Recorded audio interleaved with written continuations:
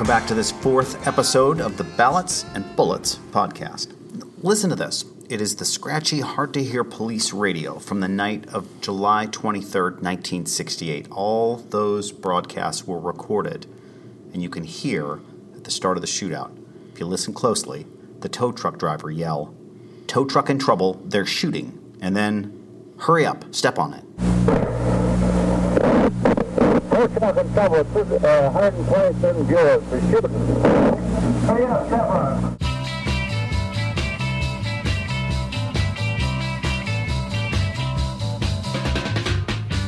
In our last segment, we took you to the weeks leading up to July 23rd as Fred Ahmed Evans and his group began to purchase rifles and shotguns with money from the anti-poverty program Mayor Stokes had set up called Cleveland Now. Today, we'll explore the events leading up to the first shots and the chaos that ensued. Two fundamental questions present themselves. Could this disaster have been avoided? And who shot first? I'm WKYC producer Chris Cantorgiani. And I'm Jim Robinault, author of Ballots and Bullets.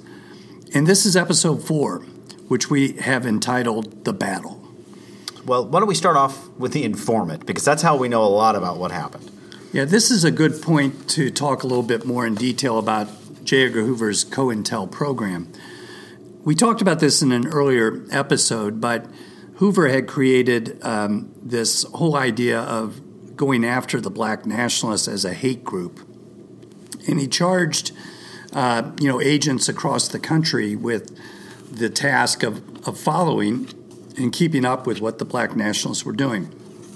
In order to do this, one of the main things that the FBI agents in every town, including here in Cleveland, did was to get informants, to go out and recruit people to be informants. And it was a process. They would first talk with them. They would offer them money. They would try to figure out whether they were reliable. It was a process. You didn't just become an informant overnight. But once you were an informant, then you were paid to keep the FBI advised. And as I said, there's somebody deep in Ahmed Evans' group who was an informant, because as we get into this shootout, there is a almost hourly report by an informant about what's going on and what's about to happen.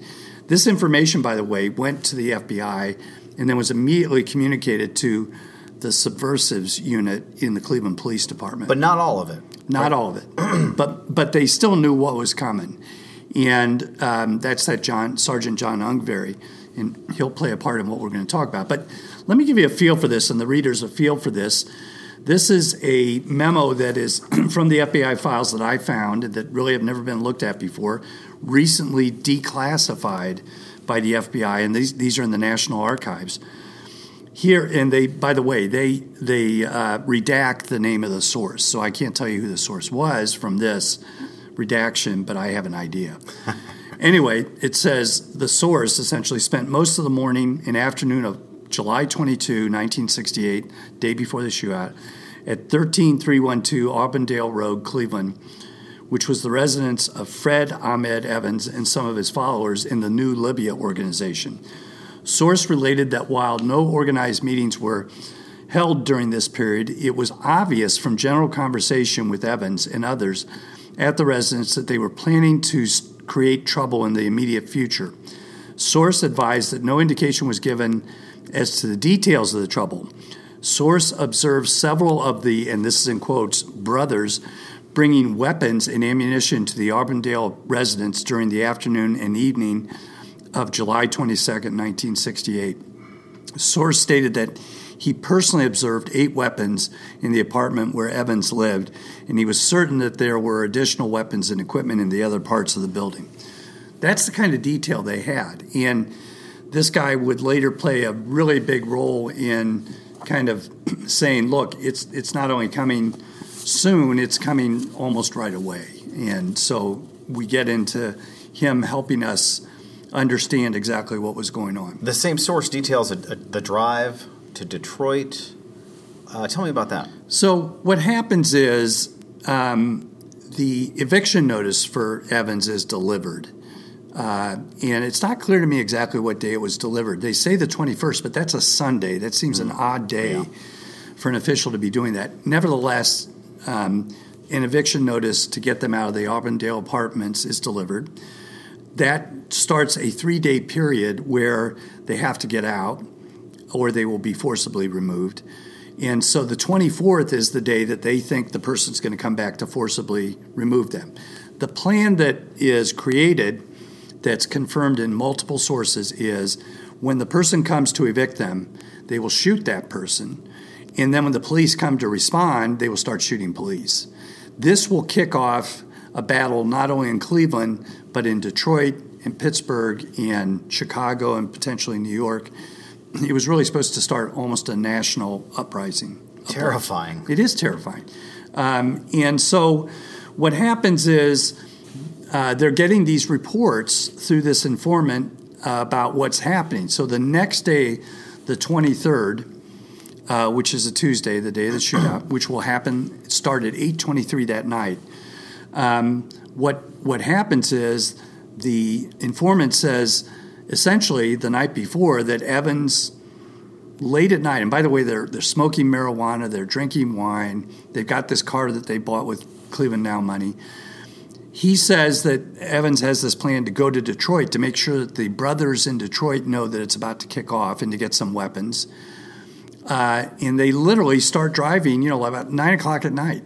And they drive up to Detroit, where they do meet with people up there. And Evans comes out and says they're with us, when we start this. They drive all the way back to Cleveland. Then they go to Pittsburgh that same night. Wow.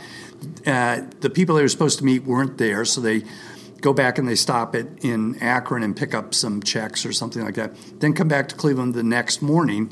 This is the morning of the 23rd. All during that time, the informant is calling the FBI.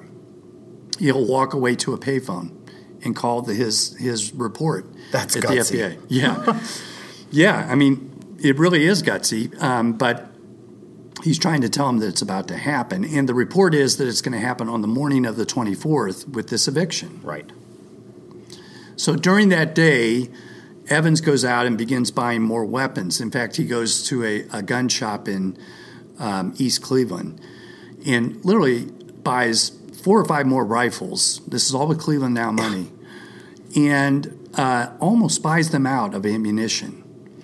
And the thing that amazes me about it is they're buying not just regular ammunition, but armor-piercing bullets and phosphorus bullets, that you can see at night, that sort of thing. And they buy, these huge rounds. And what is amazing is the guy who owns that shop, who later testified, didn't call any authorities and say, this is going on. It wasn't illegal to own weapons. Right. Sababa Akili mentions that at the same time, H. Rap Brown would hop on a plane with a shotgun. Right. And just check it in his overhead luggage. You could fly on a plane with a gun at this time. Yeah, it's crazy. So anyway, he comes back, and then here's the problem. It's supposed to kick off the next morning, but on the other side of the ledger, the FBI knows about this from the informant, about what's coming. They report to the Cleveland police, and they start sending up flares at City Hall. Well, what's going on at City Hall at this time?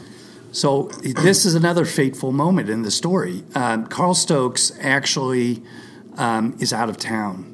He had left the day before on the 22nd, which was a Monday, to fly to Washington, D.C. to participate with 3 other national mayors of big northern cities. Literally, and the irony is, it knows many deaths in this story. Yes. The irony is they're talking about, is the big city dying? And so Stokes is there to speak on that on the morning of the 23rd. He's in Washington, D.C. In other words, he's out of town when everything comes to a head and a decision has to be made about what to do.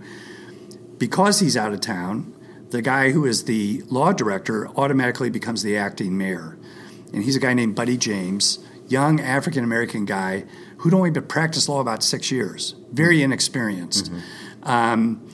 And there is the mayor also has an executive assistant named John Little, also a very young guy who was a former Baker Hostetler lawyer. Okay. But he's a white guy. And so he and James hear from the police who come over and say, this is going on. And what are we going to do? So they call in the safety director, who is a guy named Joe McManaman, who later will become a judge and his wife will also become a judge. But Joe is one of these guys who had been a policeman, went to law school. Stokes picks him. He's West Side Irish because he supported Stokes. Stokes selects him to be his safety director, which is a bit controversial considering he's not African American, and the police are the big issue. On the other hand, it makes some sense because he thinks that this is a guy who will not be as challenging to the police, who he knows he has to worry about. So he picks McMahon, comes in and begins to speak with everyone. They don't know what to do. They kind of look to him as the guy who has the law enforcement background, and he's the safety director. The call is ultimately for the law director, who's the acting mayor. And the answer is, he says, well, it's just there's no problem with somebody building up guns. We don't have reason to go arrest them. We don't have reason to have a search warrant. This, by the way, drives Sergeant Ungvery bananas, as it does the FBI. Right. They think they have plenty of evidence to go in and at least do a search warrant, let alone arrest people. They know there are these threats out there. It's not just somebody owning money or owning guns. They're stockpiling. They're stockpiling, and they're saying they're about to kick off. So this is mid-afternoon? Yeah, this is around 2 in the afternoon. Okay. And that's the fateful decision, frankly, because there was a way to stop this before it got started. The second fateful decision that is made is they decide, well, what do we do? And so the safety director says, why don't you put stakeout people, police cars, unmarked, driving through the neighborhood to keep an eye on what's going on. And if Ahmed comes out, to follow his car and eventually follow him wherever he goes. They had heard that the informant said they'd been driving all night long, and they said, that guy can't be telling us the truth. It didn't seem possible. Didn't seem possible. And in fact, it's what happened. They just weren't, they weren't believing it. So let's do a stakeout. Then the question is, why did that stakeout become a stationary stakeout with 2 cars? Instead of a roving stakeout. Yeah. These are 2 cars full of white males in an area that they look like they don't belong. Yeah, absolutely. Stick out like a sore thumb. They have binoculars. They have shotguns. They're sitting in cars that are unmarked. Almost but they're Keystone Cop-like, really. Almost. Yeah. And somehow the directive to have a roving surveillance turned into a stationary surveillance. And there are a lot of people that have written that think that was kind of a passive-aggressive move by somebody up the chain in the police department who really wanted this shootout to get going and therefore provoked it with this stationary stakeout. True or not, it's hard to tell, but it's clear that the directive was not to do that and that eventually they did do that. So they've got these guys sitting on each side of the house, clearly visible to the house, and Ahmed Evans comes back to the house and it tells everybody in the house that the police are out there. And when one of these young guys who's a witness to all this gives the police a statement, he says, the day of the notice, all the brothers sat down together and they talked about the thing over, and Ahmed Evans was there, and he said that, quote, he was tired of this and he wasn't going any further. We gave up the shop on Superior, his astrology shop, and wasn't going to give up.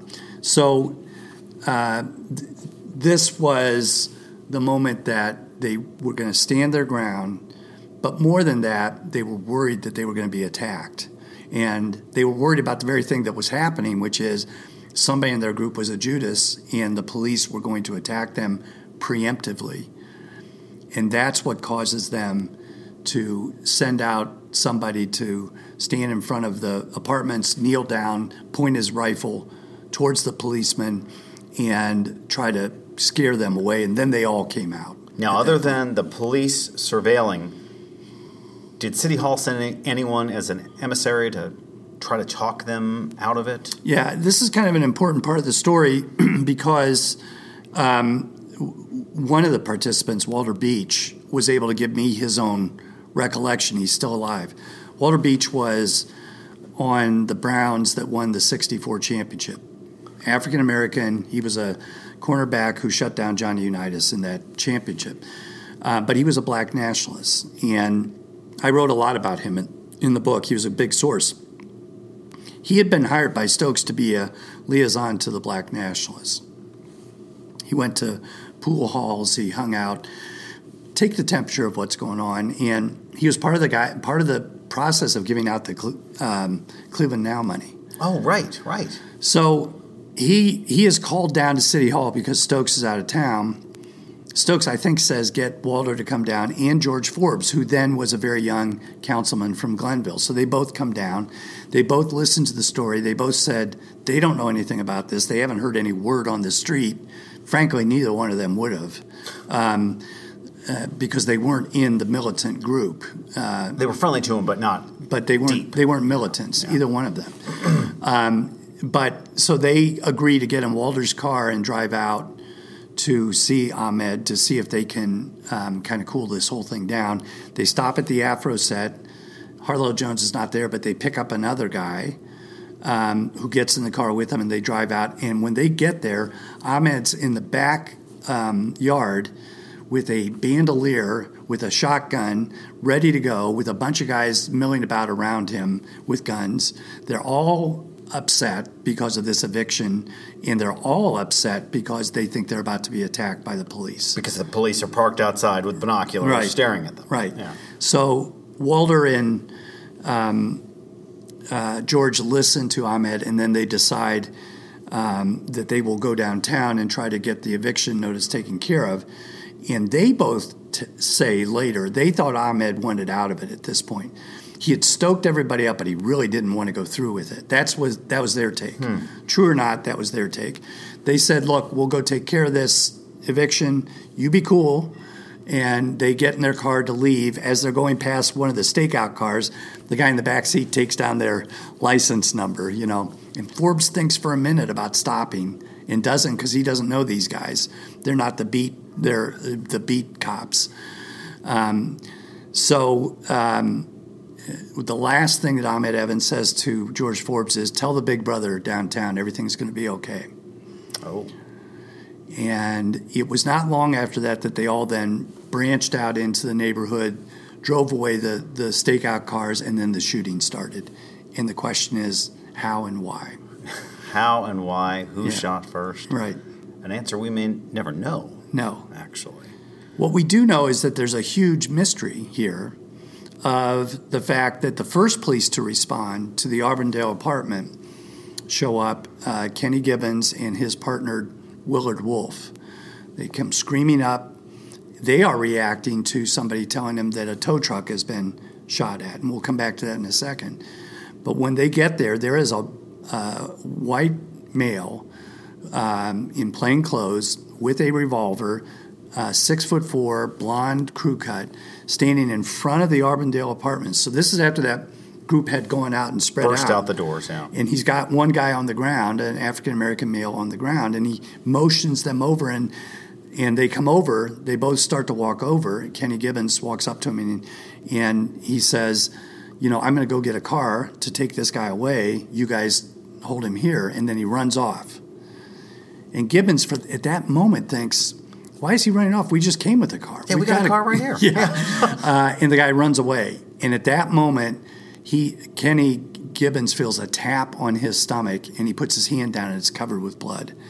He'd been shot with a high-powered rifle. And he turns to start to run away and is shot 7 more times. He can't remember any of it. He can't remember the sound of the shots, but he runs around the corner, barely able to move, and another officer had just arrived who picked him up and took him to the hospital. Jerry Viola. And he survives. But unfortunately, his partner, Willard Wolf, who was walking in front of the house, gets shot right between the eyes with a high-powered rifle and is killed instantly. So he's the first police death. Willard Wolf dies there. One of the things that I write about is Wolf had a very high blood alcohol rate, 0.20 or 0.25, somewhere in that vicinity, that when he was autopsied, they found he had. That's like 13 beers or 13 shots. Ooh-wee. It's a huge problem because of the 3 policemen who were killed that day, 2 of them had very high blood alcohol content. We can come back to that later. Yes. But not to say anything about why they were killed or what happened, other than maybe Willard Wolf wasn't reacting to the danger. Sharp as he might have. Yeah, to the danger. Although he was shot between the eyes from somebody inside a house, I think that's going to happen under any circumstance. Right. In any event, we do know that that's a mystery that has never been solved because nobody could figure out who that guy was. And they looked high and low to figure out who it was. And that description's pretty easy. If you're in the Cleveland Police Department, they have 2,200 officers. Somebody's going to be 6'4" with a blonde crew cut. Right. Didn't identify him. So the question is, was that an FBI guy? And did they fire some first shots that started everything going? We don't know. All we know is that the guy showed up at one of the trials in the basement of the courthouse after Kenny Gibbons testified. And Kenny Gibbons went up to him and said, "I'm glad to see you." And the guy said, "I want to talk to you about what happened that night." And the guy said, "I don't know anything about it," and turned and walked the other way. And out of history. We don't even know. We don't know. But it raises a big question of what was the FBI's role in this? Secret agent man, they've given you a number and taken away your name. So I think the thing we need to have our listeners understand is that there were three major areas of activity, and as Lou Garcia says, things were happening in each area of activity almost all at once. It was really chaos. This group had spread out into the neighborhood, one group going towards the tow truck, one group ending up behind in the backyard off of Lakeview Avenue, and the other group in front of the Auburndale Apartments. And this is a residential neighborhood. We're talking about a 2-block area where most of this stuff took place. And so we will go back and forth, but things are happening all at once. So I think what would be helpful is for us to listen to Jerry Viola, who was a patrolman back at the time, a second responder. He came right after Gibbons and Wolf, and he can describe what happened and his rescue of Gibbons after he'd been shot 7 times. Here's Jerry Viola. And of course, we really didn't know what was going on. We didn't realize that there were 12, 15, 18 guys out there with weapons and stuff firing at us. And at that time, we were just armed with 38 caliber revolvers, and we had 6 rounds, and then I had a little pouch with 6 extra rounds, and that was about it. My partner had, at that time, gone over to a building that was an old apartment building, and he was by the side of the brick stairs and stuff like that. And when I looked over, I went around the back toward the car, I looked over, there were 2 males back there that were firing at us. And he was firing back with the shotgun, which we only carried 5 rounds, and that was gone in no time at all. But I ran over there and knelt down by the bushes, and I fired a couple rounds at these guys. But again, they were kind of far back, and I really didn't think I was going to hit anything. I just wanted to let them know we were there, kind of, So then I thought, well, I'll go back to the car. Now, we carried an extra box of ammunition in the car of 38 caliber and an extra box of shotgun shells. So as I ran back to the car and opened the trunk, I was going to grab the ammunition, and I could see one of the officers that had gotten out of the car, who I knew personally, Patrolman Wolf. And he got out. He was standing there, sort of crouched, had his weapon pointed at the 2 guys, and I heard him holler at them to drop their guns or weapons. That's the last time I saw him. And anyway, at that same time, when I looked back around the car, I saw his partner, Patrolman Gibbons, Kenny Gibbons, come running around the corner. Now Gibbons was, he was kind of bent over. He had his weapon in the trigger guard, and he was just holding it like that. And I knew he'd been hurt. I didn't know at that time he'd been shot 7 times, but I didn't realize it at the time, So I didn't want to run around the front of the car where these guys were shooting at us. I went around the car the other way to the front and ran right to him. Now, he wasn't very far. I'm not saying 50 feet or anything like that. He was. But I was able, when he came toward me, he was kind of bent over. I was able to kind of put him over my shoulder and he was much taller than I was, So I was able to get him over my shoulder. I didn't want to go around the back of the car where I was exposed, and we were both exposed. So I carried him around the side of the car and opened the back door. I got him against the car, and I opened the back door, and I hollered at my partner, we got a badly wounded officer here. So he came over to help me. We got Kenny Gibbons, the other officer that was wounded. We got him in the back seat of the car. Bob got in the back seat with him. I got in the car. Couldn't go forward because the zone car was blocking our way. So I started backing up, and as I backed up, it was the first time I saw another uniform officer, and that was Patrolman Smith. He was coming down, and we had a motor scooter thing at that time, and he was on a little motor scooter, and he was coming down the sidewalk. I backed up that way, and I backed around so that the car was forward, and I went back up to Euclid Avenue, and I called the radio, and I said to notify University Hospital. We had which was Lakeside Hospital then. I said, we've got a badly wounded officer, tell him to get ready. So we went there, and as we got there, they were waiting for us. This old town's gonna blow away. Look out, Cleveland, storm is coming through, and it's running right up on you. All right, so what happens after Jerry leaves the scene is this whole place becomes just clogged with patrol cars, just one after the other showing up, because they realize this is real warfare that's going on. And they also realize that the people they're fighting have long rifles, and they all have pretty much 38 revolvers. Pea shooters. Pea shooters, yeah. Although some of them have shotguns in their cars, but it's really a one-sided fight. So they start showing up, and one after the other, policemen will get shot and injured. One of the main guys, Sergeant Levy, ends up getting shot basically in front of the house where the Nationalists were. So somebody in that house shot him. Okay. And it's sort of in front of the Lakeview Tavern, which is right next to the house where the Nationalists were. So the Lakeview Tavern really is on Lakeview Road in Auburndale. It's at that intersection. Just a normal pub type tavern situation. But he ends up in front of that, and he's shot badly multiple times on the ground, and shots still coming at him.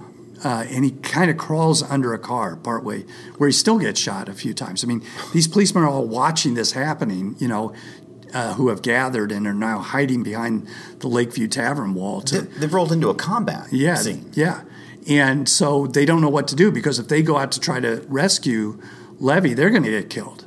And it's heavy fire that's going on. The thing everybody describes that night is heavy, heavy fire. It's not just like one shot here or one shot there. And we know that inside the Nationalist house, the youngest guy involved in all this, Asu Bey was his name. He's 16 years old, but we know he had an M2 stolen from the military, which is a semi-automatic weapon that they used in Vietnam. Designed to kill. Yeah, designed to kill. And he's probably the guy that did the most damage that night from inside that house. So that's going on. What do we do about Levy in the middle of the road, and how do we get these guys out of this house? At the same time, this whole thing really kicks off a block away, and it is where a tow truck had, by coincidence, come to pick up a stalled Cadillac. The name of the street is Beulah Street. And this Cadillac had been stalled there for several weeks, or had just been abandoned there. And the tow truck comes to pick it up. Well, the tow truck, these guys are not policemen. They're city employees, though? They're city employees, but they have a truck that says Cleveland Police on the side of it in big, bold, print, big yellow, truck. And the guys are in what appears to be policemen's uniforms. But it's city uniform. But they are not policemen, and they don't have weapons. So they come there to tow this thing, and they're setting up to tow when out of nowhere they're attacked. So that's really the first police radio. It's at 8:23 p.m. Tow truck in trouble. They're shooting, get here quickly. And one of the guys who gets shot, McMillan is his name, who just recently died this year, gets shot with a shotgun in his back, runs in front of the tow truck, gets shot from the side by somebody who's in the bushes, stands up and puts his hands up in the air. Don't fire anymore. I'm not.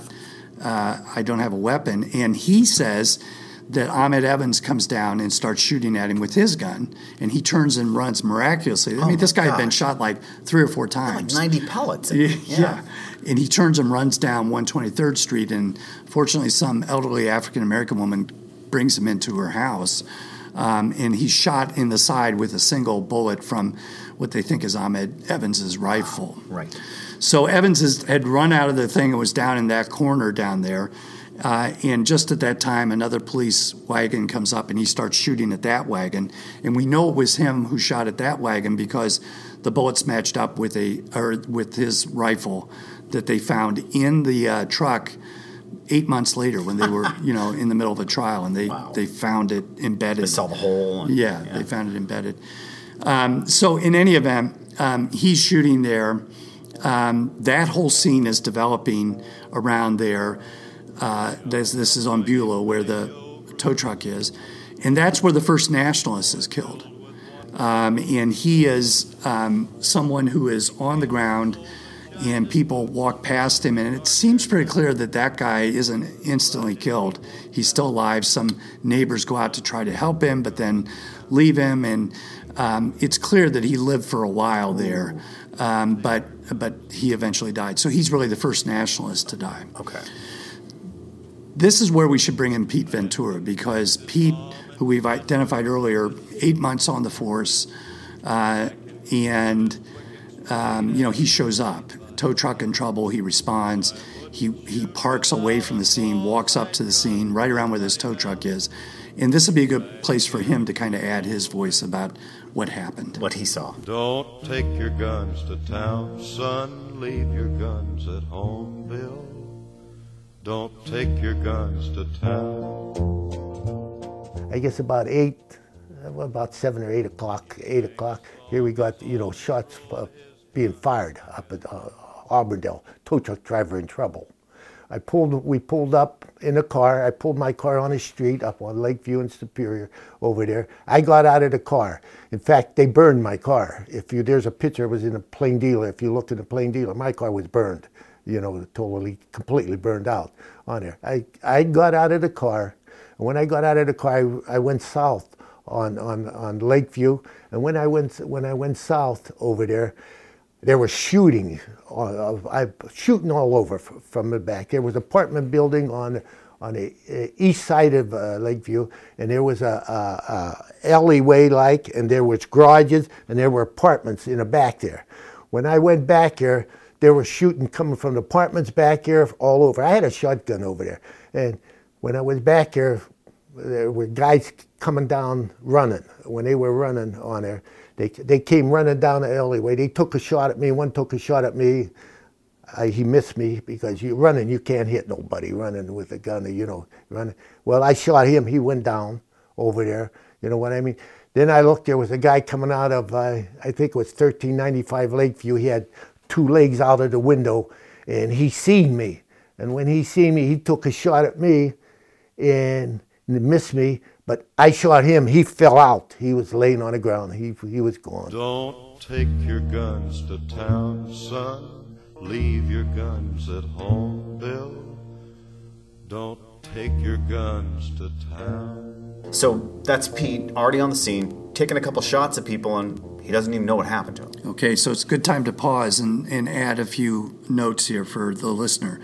First of all, the nationalist who was killed down near the tow truck was Sidney Taylor. He went by Malik Ali Bey.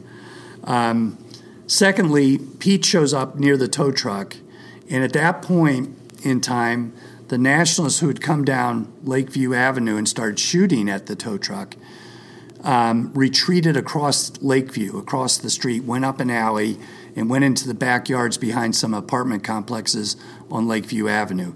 That's going to be another area of major activity, of those backyards there. So they went back there with their guns, and already, I think there were already other nationalists who were back there who had spread out through the neighborhood.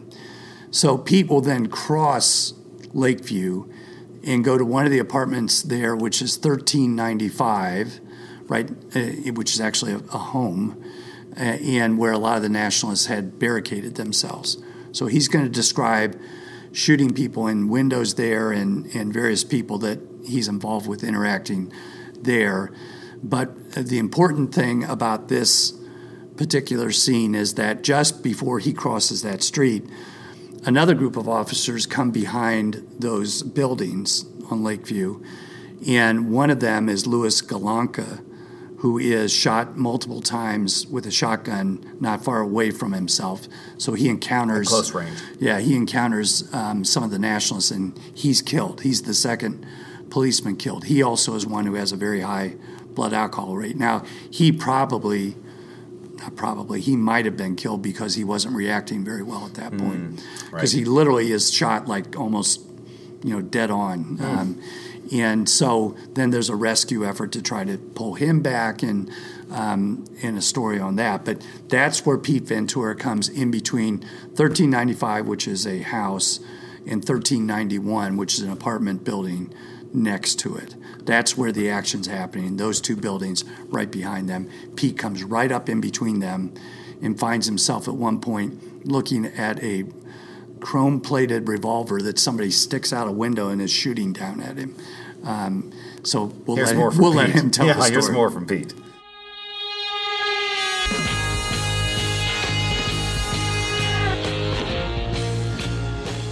Then I was back there. They were shooting coming from the apartments in the back, off the porches. There were like porches on apartment buildings in the back here.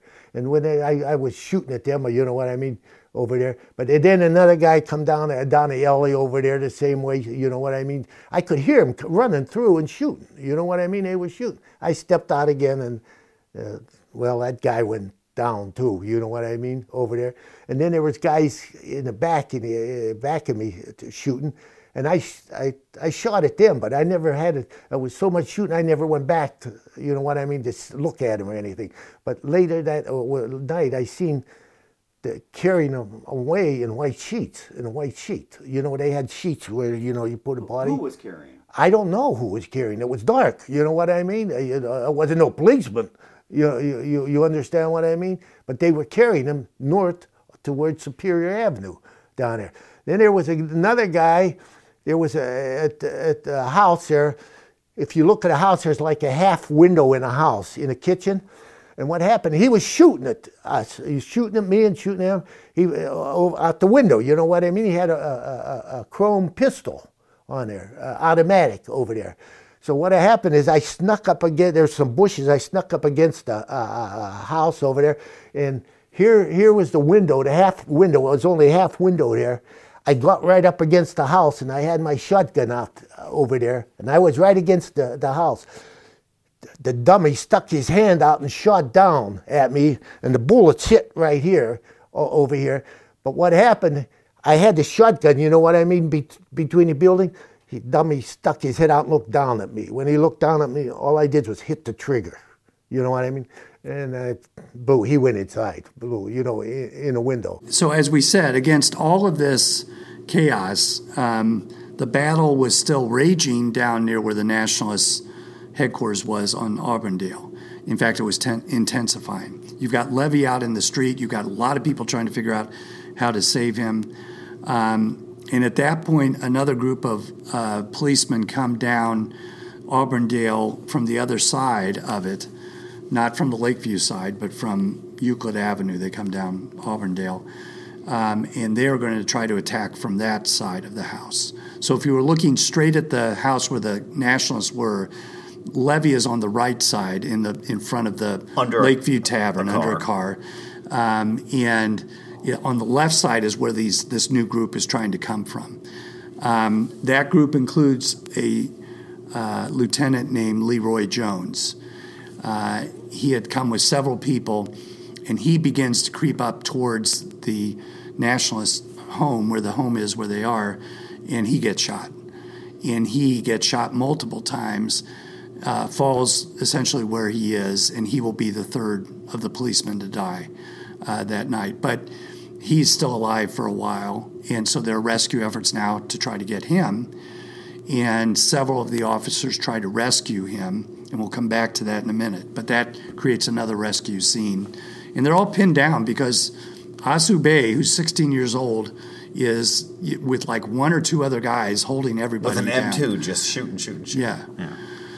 So back to Levy, who's semi under the car. There's one. There are a lot of heroes on this night from the police side of things, but one of them is Thomas Smith, who shows up on a police scooter, a motorcycle, and he's looking at Levy in the street, and it's just anguish for them. You know, this poor guy is still alive, and he's being shot at, and they don't know how to get to him. He does a reconnoitering, if that's a word, all the way around. He takes almost 45 minutes. I mean, this guy was in the street for an hour and a half. Oof. And so Thomas is trying to figure out a way to get to him. Thomas Smith, he goes to the other side he goes down Lakeview and on the other side of the scene, and of all things, gets attacked by a dog. And then turns around and comes all the way back, and then he can't take it anymore. And he goes out and tries to lift him up in what they call a fireman's grip or hold or whatever it is, and he gets shot. And he's originally shot like in his shoulder, but then one grazes across the back of his neck, which essentially destroys his spinal cord. And he can't move then at that point. He falls to the ground. He's having trouble breathing. And somebody else comes out to try to rescue him and gets shot. So it's just this one thing after another is happening, and it's just a brutal scene because a lot of these police are in the streets and they're still being shot at, helpless. So, and it's in the span of a matter of minutes, really. We're not even an hour at this point into. Another thing to keep in mind, 8:23 is the first tow truck in trouble. Sundown is 9 o'clock. So by the time you get to about 9 o'clock, when a lot of this activity has already taken place, it's starting to get dark. And that is a blessing for everybody because things slow down a little bit with the darkness. And the police start shooting out the street lights so that the nationalists won't be able to see who they're shooting at and, you know, what's going on and where people are coming from and things like that. And taping their white helmets with black duct tape so that they don't stand out and glow. That's right. That's right. So that's all going on. We've got 3 policemen dead, and in going back to where 1395 was, where Pete Ventura was shooting people, in the backyard, 2 other nationalists are shot and killed. Bernard Donald is one of them, and the other is Leroy Williams. And they're both pretty badly shot up behind 1395, this home, which was owned by a pastor at the time. And his family was in it and had to be rescued partway through. There were some just amazingly harrowing scenes that night. So at any rate, these guys are shot in the backyard there. There's another guy, Lathan Donald, who is Nandu L. His brother, Bernard Donald, is one of the other nationalists killed, Nandu Bey. Lathan is shot up, but he survives. And he will survive this and go on trial. It'll be the second of 2 trials. He was Ahmed's lieutenant, kind of his chief lieutenant, a guy who's about 18, 19 years old. So in any event, that's all happening, and there are snipers within 1395 who are keeping all the police pinned down, and that eventually they throw flares into the house and it starts to burn down. The curtains catch fire and it starts to burn down. And who's right there? Well, Pete Ventura, but not until Pete had left that part of the scene, gone back to Auburndale, and crawled on his belly to try to recover Willard Wolf, who was dead in the front yard with the shot between the eyes. And he crawls through all this fire that's going on to get him, and another guy comes behind him. And Pete will bring Willard Wolf out. He's dead. They take him to a hospital, but he's dead at that point. And there's another guy who's dead in the front yard. His name is James Chapman. He's a young man, 20 years old, maybe somewhere around there, maybe a little bit more. But he had been asked by some of the people who were with Leroy Jones, after Leroy Jones went down, if they could help, go rescue Jones. Chapman had a car. He and his wife had just been to the grocery store, and they stopped on the way back and were stopped because of the shooting. And he volunteers. There are different sides to this story, but one side is he volunteers to get his car because they figure if it's an African American driving, it won't be shot at, and the police could be in the back seat and recover Leroy Jones, who's still alive and is out in front of the house. They begin to do that rescue, and the moment they get out there, it doesn't matter who's driving the car, they get shot at. Chapman gets out, apparently to go try to rescue Willard Wolf. One side of the story tells that, and he gets shot and killed. Right there in the same yard. Another way that this is portrayed and has been debated hotly is that he is shot by policemen and maybe even executed by policemen. So that remains a mystery, and we don't have enough time in this podcast to solve the mystery. I write about it at length in the book, but it is the other guy that they recover. But they take his body and they set it in front of the Lakeview Tavern. So there's a dead body in front of the Lakeview Tavern, and Dick Peary, who we're going to hear from, sees that body when he shows up to the scene. In any event, what's going on in the Lakeview Tavern is the patrons there have all been moved into the basement originally by some police who show up and tell them to go to the basement. Then another group of policemen show up, and they think that there's nationalists in the basement, so they start sending tear gas and start shooting, and it's a wild scene. One guy gets badly shot up who's just trying to help, and then they're all routed out of there and taken to jail, but badly abused by the police. There was extreme anger that night, and retaliation was kind of in the air. So that's all going on. And Pete Ventura, after rescuing Wolf's body, goes into the Lakeview Tavern, looks around, comes back out, and goes back down to 1395 where this house is starting to burn, and barrels through the front window of it, and is looking around, sees the guy in the kitchen who he had shot with who came out the side window, and sees him with blood around his head in the kitchen. Then he tries to go upstairs where there are snipers, but the stairs have been barricaded with mattresses, et cetera, et cetera. So he couldn't go up, but they couldn't come down. Yeah, right, exactly. So he eventually leaves. But let's listen to him describe that part of the scene. Here's Pete Ventura again.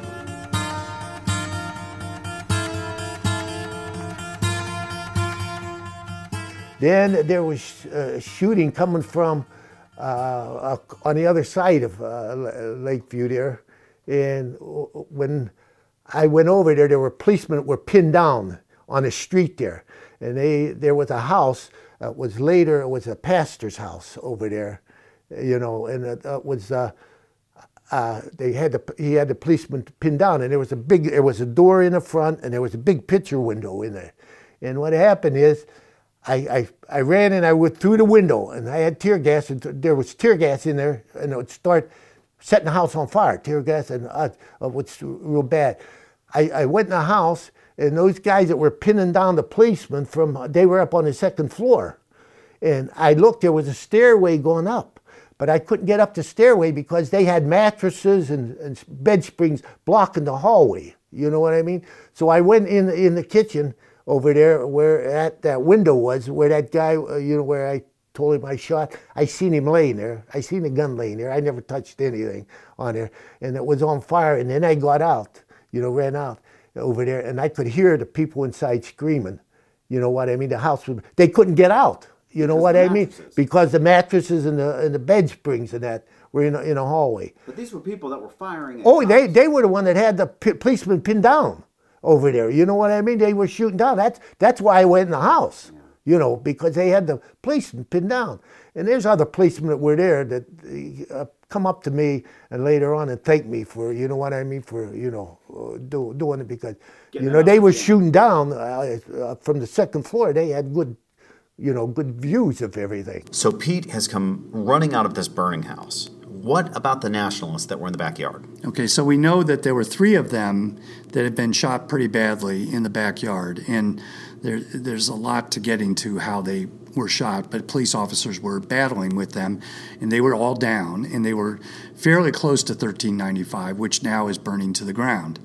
And so Let me just read. I think the easiest way to read this paragraph from the book to describe what happened. In the backyard, a grisly scene was unfolding.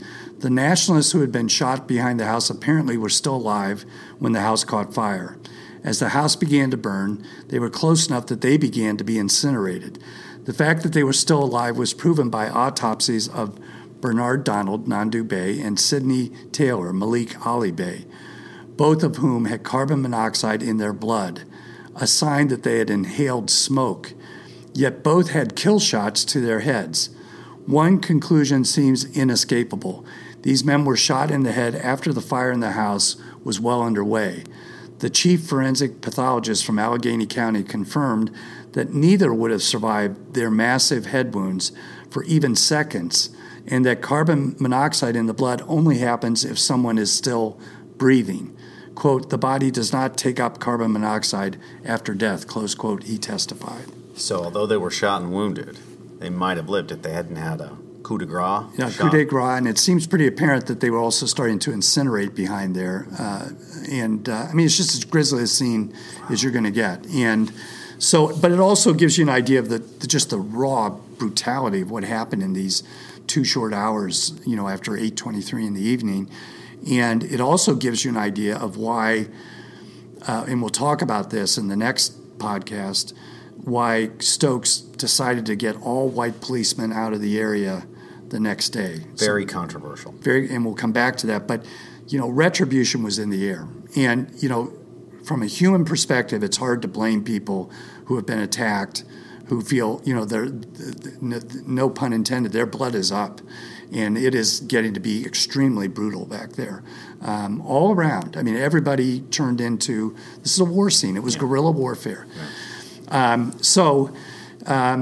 At this point, Dick Peary shows up. And the fighting had pretty much died down by the time he shows up. Dick is a guy who had only been working for the Call and Post, which is the African-American newspaper, for about 8 months, I think is what he says. A rookie, almost like Pete Ventura, about 8 months. Exactly. And he bravely comes to the scene, a young man, just a new reporter. He thinks he needs to be there, and he will tell you what he witnessed that night, including what we now know is the body of James Chapman in front of the Lakeview Tavern, his conclusions from all that. So this is Dick Peary.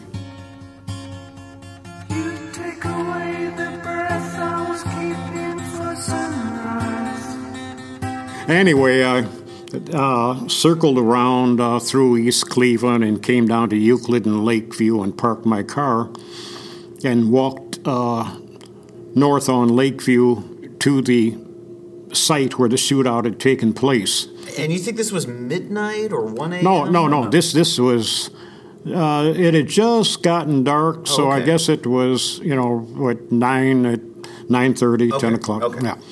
And just for everybody listening to this, when you talk about driving around, you went towards what everybody in Cleveland would know would be Lakeview Cemetery, yes. that area, and then you're moving north on Lakeview itself towards Superior. So in Auburndale is where the shootout was really happening. Yes. I walked under the railroad bridge, and I was there at the shootout area. And the place was full of police. They were milling around. By the time I got there, the shooting had stopped. I did not witness the actual, people getting hit. Did you have a press card that identified you as press or anything of that? I mean, yes, weren't you worried these guys were going to arrest you? Or well, I had a camera hanging around my neck, and so that and not a gun around. Yeah. So that there was no question I was a reporter, and I think I might even had a tie on. I don't know, a jacket and tie. I don't remember, but there was no question I was a reporter, and I certainly wasn't being hostile toward anybody.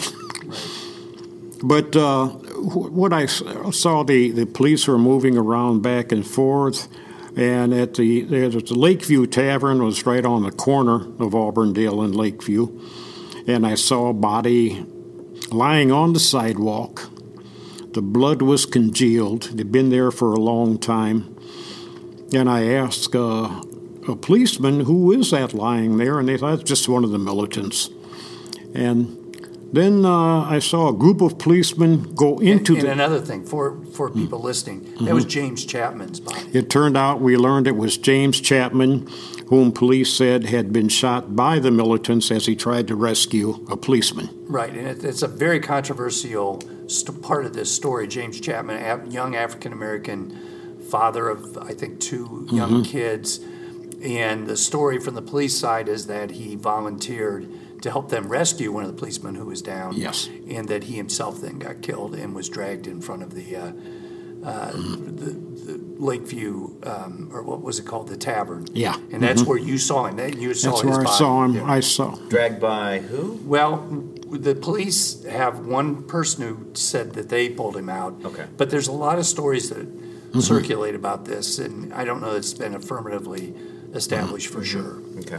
Okay. Yes. Anyway, his body was lying there. The police were just stepping over it casually, like it was, debris in their way or something.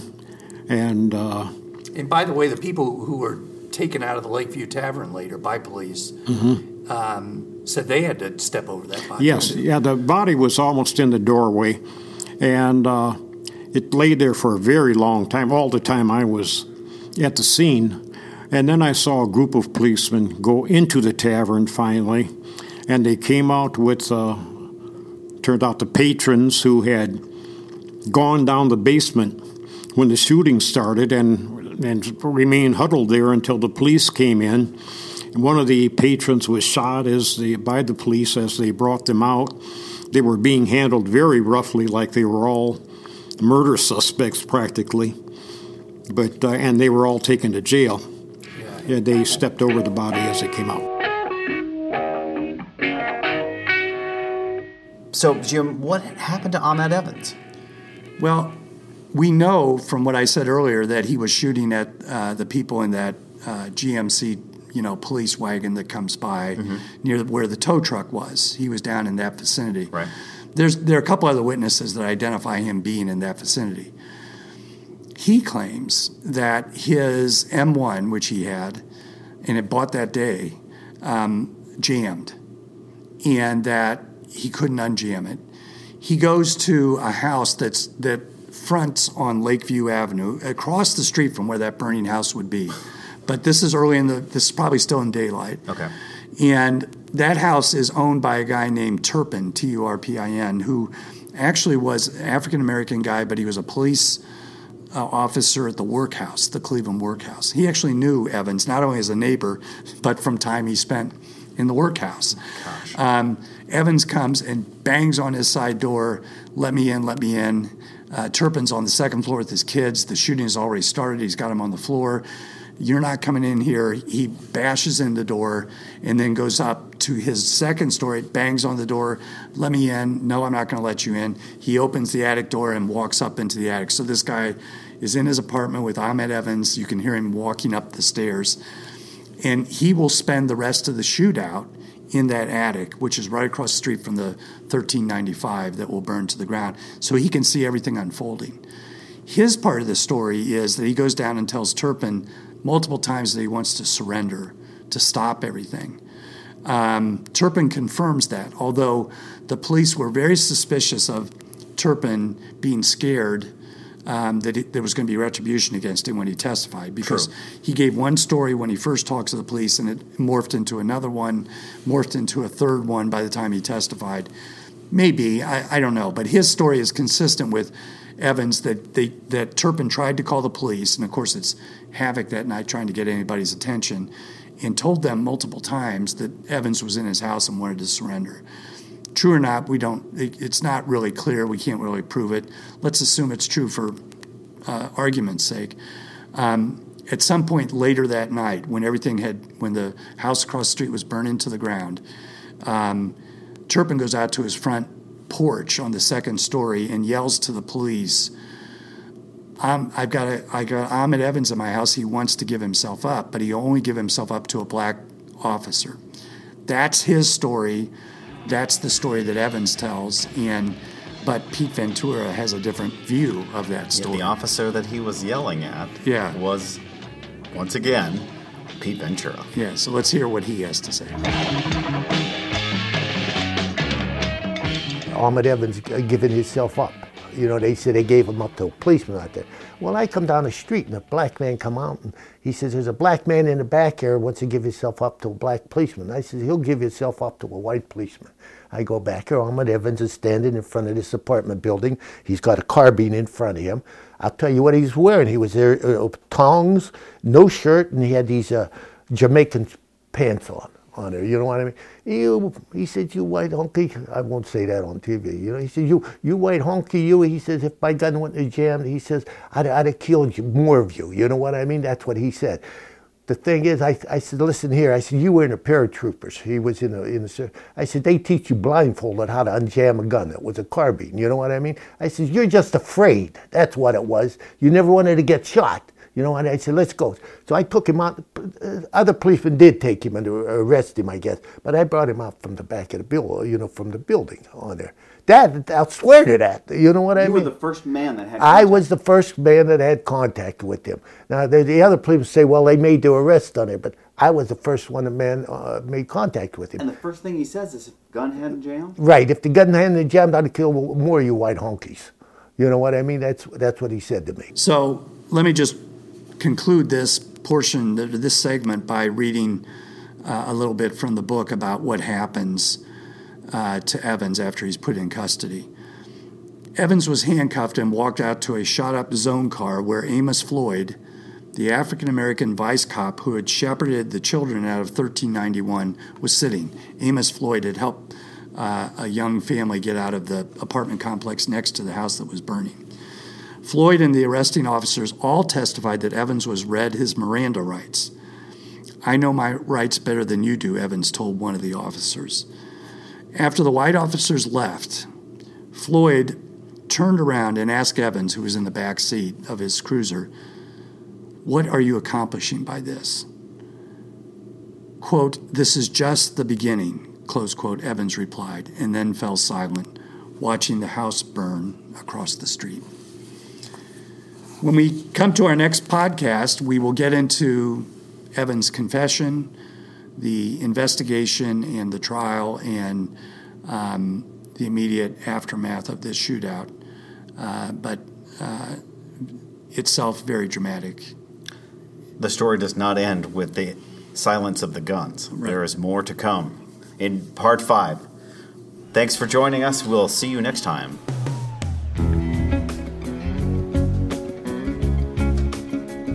Ballots and Bullets podcast is a WKYC production. Our editor is Raquel Hagman. Interviews were recorded in Cleveland by Mike Leonard and Raquel Hagman, in Tampa by Angela Clooney, and in Atlanta by Bliss Savage. Musical selections for this episode include Time is Tight by Booker T and the MGs, Secret Agent Man by Johnny Rivers, Don't Take Your Guns to Town by Johnny Cash, Look Out Cleveland by The Band, Machine Gun by Jimi Hendrix, Armenia, City in the Sky, and The Sunrise by The Who. And we concluded with a live version of Can't Find My Way Home featuring Steve Winwood and Eric Clapton. Be sure to pick up a copy of Jim Robinault's book, Ballots and Bullets, Black Power Politics and Urban Guerrilla Warfare in 1968 Cleveland.